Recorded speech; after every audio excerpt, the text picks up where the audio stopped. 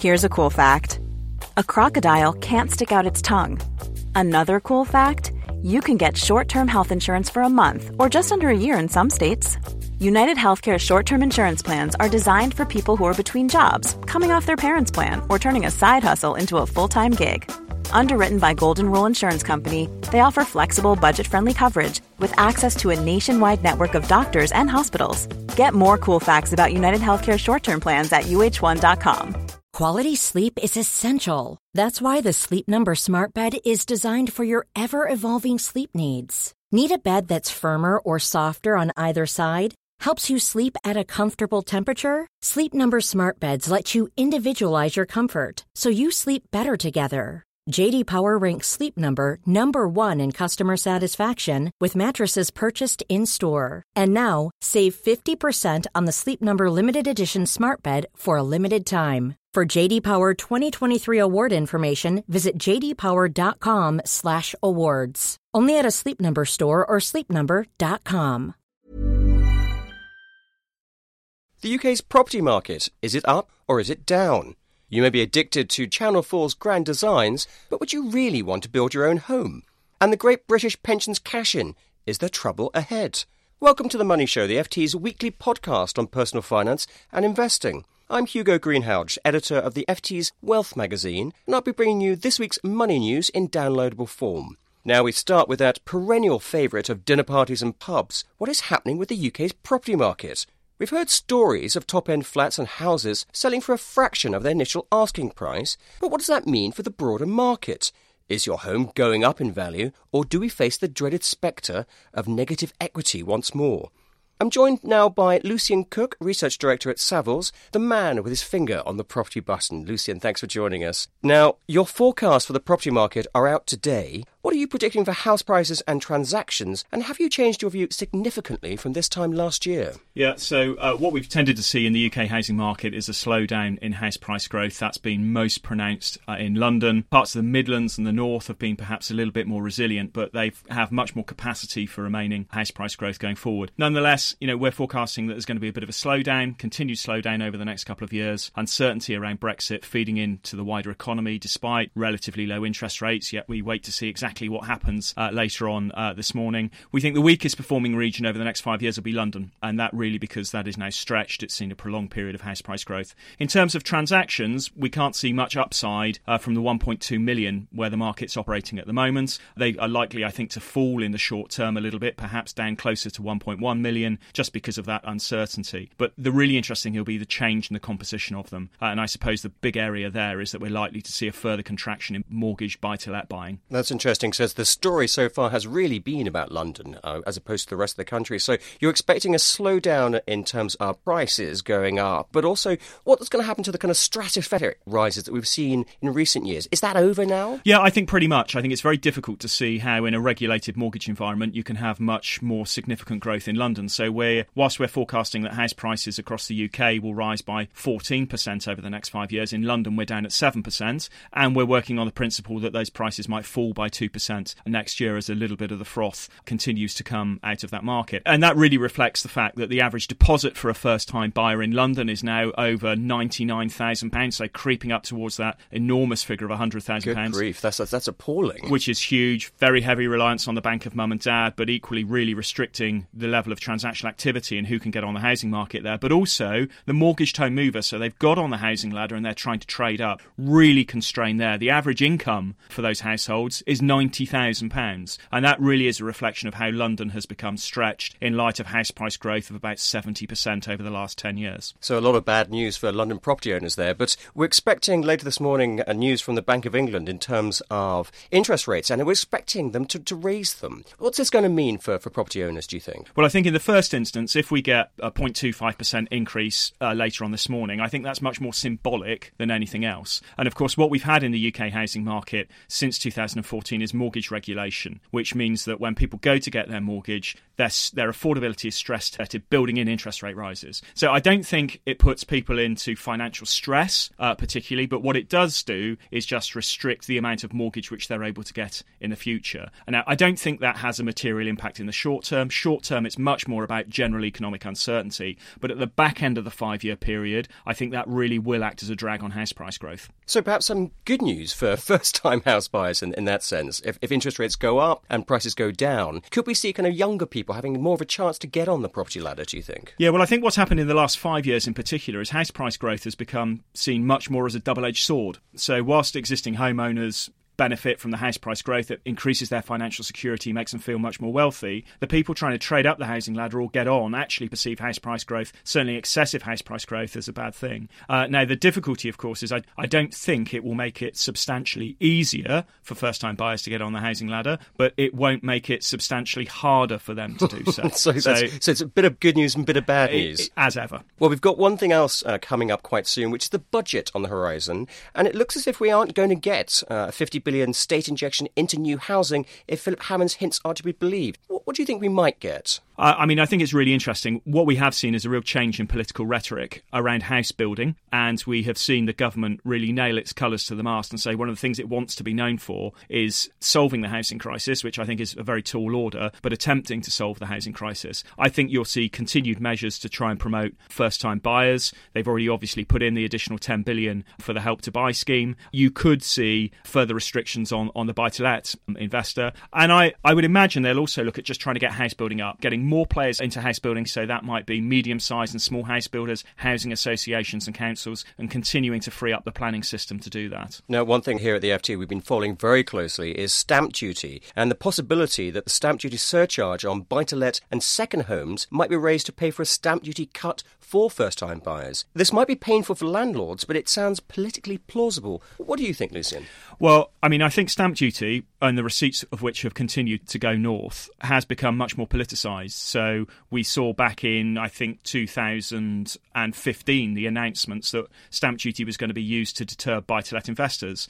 And for the mortgage buy-to-let investors, that's worked. Yet if you were to look at total numbers of people who were paying the additional 3%, they've been much, much more robust than the government ever anticipated. So they may well feel that there's a bit more scope to increase that. Essentially, the reason why stamp duty receipts have continued to go north is because of this 3% stamp duty surcharge. But equally, the government has been under much more pressure to make it easier for first-time buyers and for second steppers. But it's also under pressure at the other end of the market for the downsizers to release the barriers for those. So whereas previously we've seen increased rates of stamp duty, I think what we might start to see is some stamp duty breaks in amongst that as well. So some good news there and some bad news also from Lucian Cook at Savills. And you can read about the state of the UK's property markets in FT Money on Saturday as part of the FT Weekend newspaper, or catch up online at ft.com/money. Thanks again, Lucian. Now, we on the FT Money team have a very special offer for all our readers and listeners. Would you like to meet columnist Merryn Somerset Webb? The next FT Money Reader Investment Forum will take place 2 days before the budget on the evening of Monday the 20th of November, and Merryn will be discussing her investment outlook with the FT's Claire Barrett and Jonathan Ely, plus Chris Derbyshire from Seven Investment Management. To be held in central London, tickets will cost £30, including drinks and canapes. And to book and view terms and conditions, please have a look at ft.com/meet Merryn. We've all watched Channel 4's Grand Designs and gleefully sniggered at the ambitions of those who have chosen to build their own homes. The more disasters, the better the show. But could you actually save money by going it alone? And is it really worth all the hassle? I'm joined now by FT Money columnist Lindsay Cook, who has taken the plunge and writes in this week's cover feature about building her own home. Lindsay, thanks for joining us, and, well, wow, congratulations. But let's have a look at some of the practical pros and cons. Apart from the advantages of getting the home you want, what are the financial ramifications, and is it more or less expensive than buying a conventional new build or second-hand home? It should be cheaper, especially if you hire separate contractors and one of the family is project manager. That takes extra work, but a property near me in Sussex would have cost $600k to build and has recently been finished for about $450. So that is a big saving. You also get exactly what you want, whereas often when you're buying from a property developer, you think you've got a price and then they add some extras when you want a different kitchen or whatever. There's more work. You set exactly what you want, and there's no extras at the fitting out stage, and essentially it should cost you about £1,500 to £2,000 per square metre. Now, we all have tales, or heard tales at least, of builders and over-expensive kind of running up huge bills. Just quickly, let's have a look at that issue. You say you can save money, but I guess you have to keep a very, very tight control on what people are doing and oversee everything. Are the hassles worth it? They are. I have what I regard as a perfect home. My husband did add about 20 light fittings to the build, but it worked out. You've got to be disciplined. If you're not that disciplined, you can go for one of these prefabricated houses, often from Germany and other Scandinavia.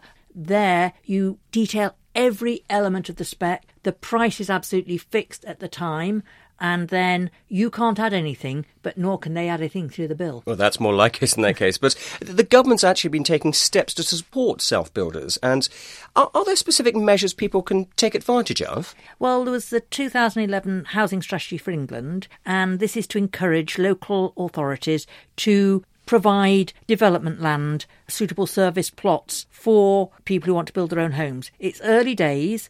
People should register with their local authority. Every local authority will have something online. Register saying you want to be a self-builder. It's early days, so not enough people have done it yet. But as soon as there are lots of people, then those councils will have to find some service land. At the moment, according to AMA Research, who do a report every couple of years, it's the North East and West Midlands where the councils are most helpful to self-builders. That's interesting. We'll have a look at that. I mean, but getting great stuff there and some good support, if nothing else. But what's the process? Do self-builders typically buy and demolish the existing building and then build their own place? Or should they look to kind of buy land, then seek planning permission? And is the planning system generally sympathetic to self-build?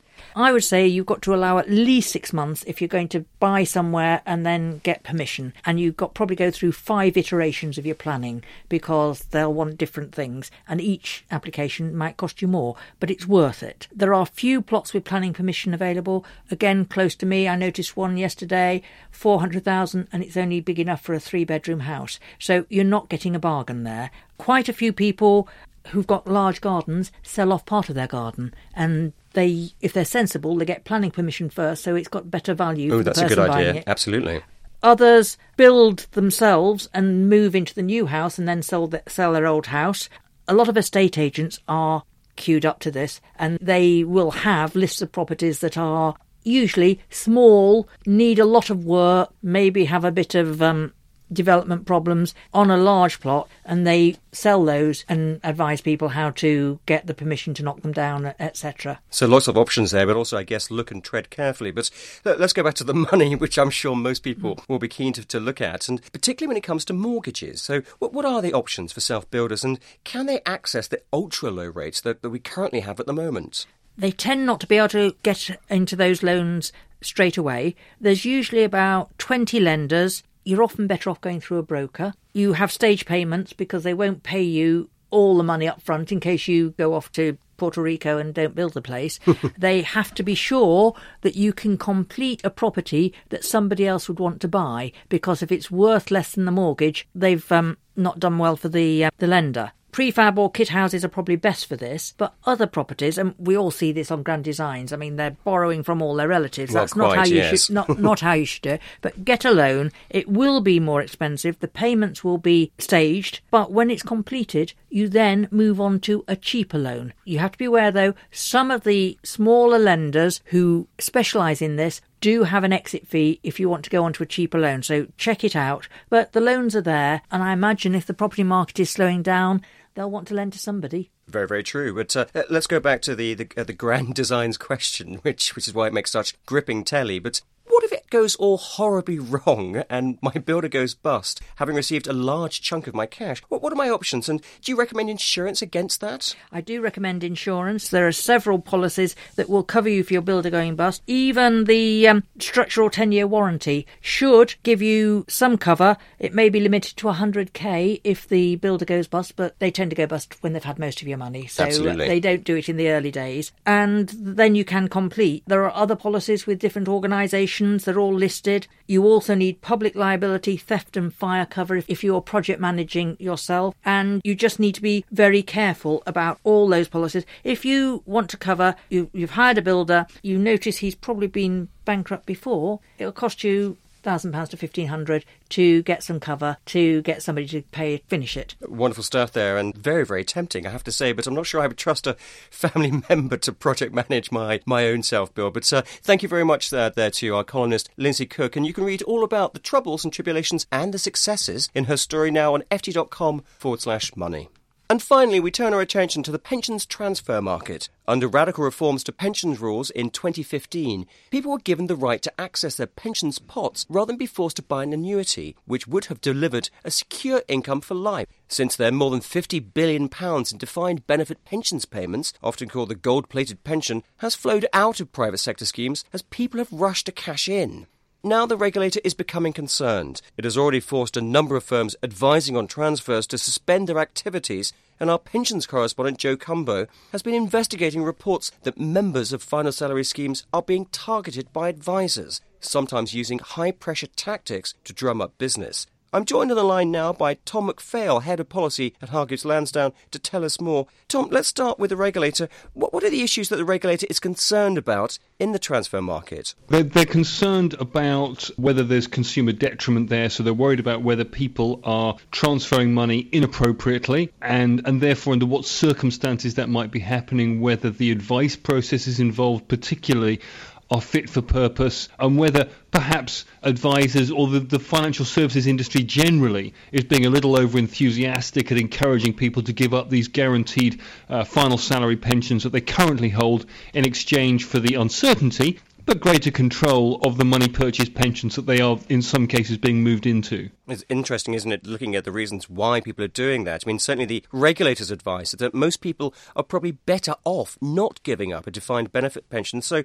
why have so many people given up their DB pensions with around 220,000 transfers since 2015? Well, in some cases there are legitimate reasons for doing this. For example, typically the death benefits available under final salary schemes can be quite restrictive. If you're not married, the pension income entitlement could die with you. So if you have other family members that you might want to pass your pot on to, then transferring out of the final salary scheme into an alternative kind of pension would allow you to do that. Similarly, if you're in poor health, you can draw down on that money much faster for your limited remaining life through a money purchase pension, through a personal pension, as opposed to having to take the standard income from the final salary scheme until it expires. So in some cases, it may well make sense, but underlying this, there is concern that it is being driven by a more generalised and diffuse desire on people's parts simply to take control of their money. This sense that when the money's in a final salary scheme, you can't control it. It gets doled out to you by the scheme. It's outside your control. If you put it in a money purchase pension, it's your pot of money. You can draw on it at will. You can take lump sums out of it. And the FCA, the regulator, is rightly concerned that for some people, whilst that might sound superficially attractive, in the long term, it won't be in their best financial interest to do that. Well, quite. I mean, I think a lot of people are seeing the very, very attractive nature of a huge lump sum as kind of jam today. So are we lining up problems for tomorrow, do you think? Potentially, yes. And of course, in some cases, people might have particular cash need that they need to address, so they want to pay off a debt or they have urgent pressing needs. However, that money can only get spent once, and the security and certainty of a guaranteed income for life from a final salary scheme is going to be worth a great deal to people. Typically, people underestimate how long they're going to live for. And there is a very real concern that even if they don't spend all the money at once, after the money's been transferred into a personal pension, it will get drawn down too quickly. And as people move into later life, into their 80s, 90s, in some cases into their hundreds, there won't be money left there to support them. Well, let's look at a specific example of somebody who might want to transfer and whether it's a good idea. But if someone is worried about the strength of their employer, for example, or former employer, is this a good enough reason to transfer out of the company pension scheme, do you think? In very extreme cases, it might be. It's interesting to note that deficits on final salary schemes are already reducing as interest rates start to creep up. The fears of large-scale collapse in final salary schemes is diminishing. The Department for work in pensions and the financial regulator, the pensions regulator, have both said they are not overly concerned about the long-term sustainability of the final salary scheme sector in general. There will, however, be isolated specific cases such as BHS, very high-profile case from a year or so ago. There will be isolated companies where the employer does go bust and where there is insufficient money in the pension scheme. Now, where that happens, there is the lifeboat scheme, the pension protection fund that stands behind it, so most people will still get most of the pension they're entitled to. If you are a very high earner with a very large pension promise in a final salary scheme and you have immediate concerns that both the employer is about to go bust and that the scheme is in deficit, then that's the kind of situation which might lead you to conclude you're better off getting out. But those are very isolated examples. Well, let's look at the practicalities. I mean, how can someone know if the transfer is right for them? The important thing is you have to take advice, and so you're paying a regulated financial advisor to go through the numbers, to look at your personal circumstances and take a professional view on whether a transfer is right for you. Now, as we've already touched on, the regulator is concerned that in some cases that advice could perhaps be skewed, particularly where the advisor is not charging a fee up front for their services, where they're only going to get paid if you do go ahead and make the transfer, what's referred to as contingent charging. However, if you've paid for professional advice, however that advice has been paid for, then someone has taken responsibility for your outcomes. And if subsequently it turns out that that advice was poor, there may be potential for redress. Of course, you don't want to have to end up there in the first place. But come back to your question, you talk to an advisor, you get professional advice, and hopefully then you can make a well-informed decision about what's best for you. And here's hoping we aren't creating a generation of Viv Nicholsons, the immortal lottery winner with the phrase spend, spend, spend. Spend, indeed. But Tom McPhail there from Hargreaves Lansdown, thank you very much for joining us. And you can read Joe Cumbo's investigation into the pensions transfer market now on ft.com. Now, have you got a story you would like the FT Money to follow up, or a question to pose to our team of financial experts? We would love to hear from you. You can email us at money@ft.com, tweet us at ftmoney, or comment on our articles online at ft.com/money. That's all from The Money Show this week. We'll be back at the usual time next Thursday. Thank you and goodbye. Hey, it's Danny Pellegrino from Everything Iconic. Ready to upgrade your style game without blowing your budget? Check out Quince. They've got all the good stuff, shirts and polos, activewear, and fine leather goods, all at 50 to 80% less than other high-end brands. And the best part? They're all about safe, ethical, and responsible manufacturing. Get that luxury vibe without the luxury price tag. Hit up quince.com/upgrade for free shipping and 365-day returns on your next order. That's quince.com/upgrade. Small details are big surfaces. Tight corners are odd shapes. Flat, rounded, textured, or tall. Whatever your next project, there's a spray paint pattern that's just right. Because Rust-Oleum's new Custom Spray 5-in-1 gives you control with 5 different spray patterns. So you can tackle nooks, crannies, edges, and curves without worrying about drips, runs, uneven coverage, or anything else. Custom Spray 5-in-1. Only from Rust-Oleum.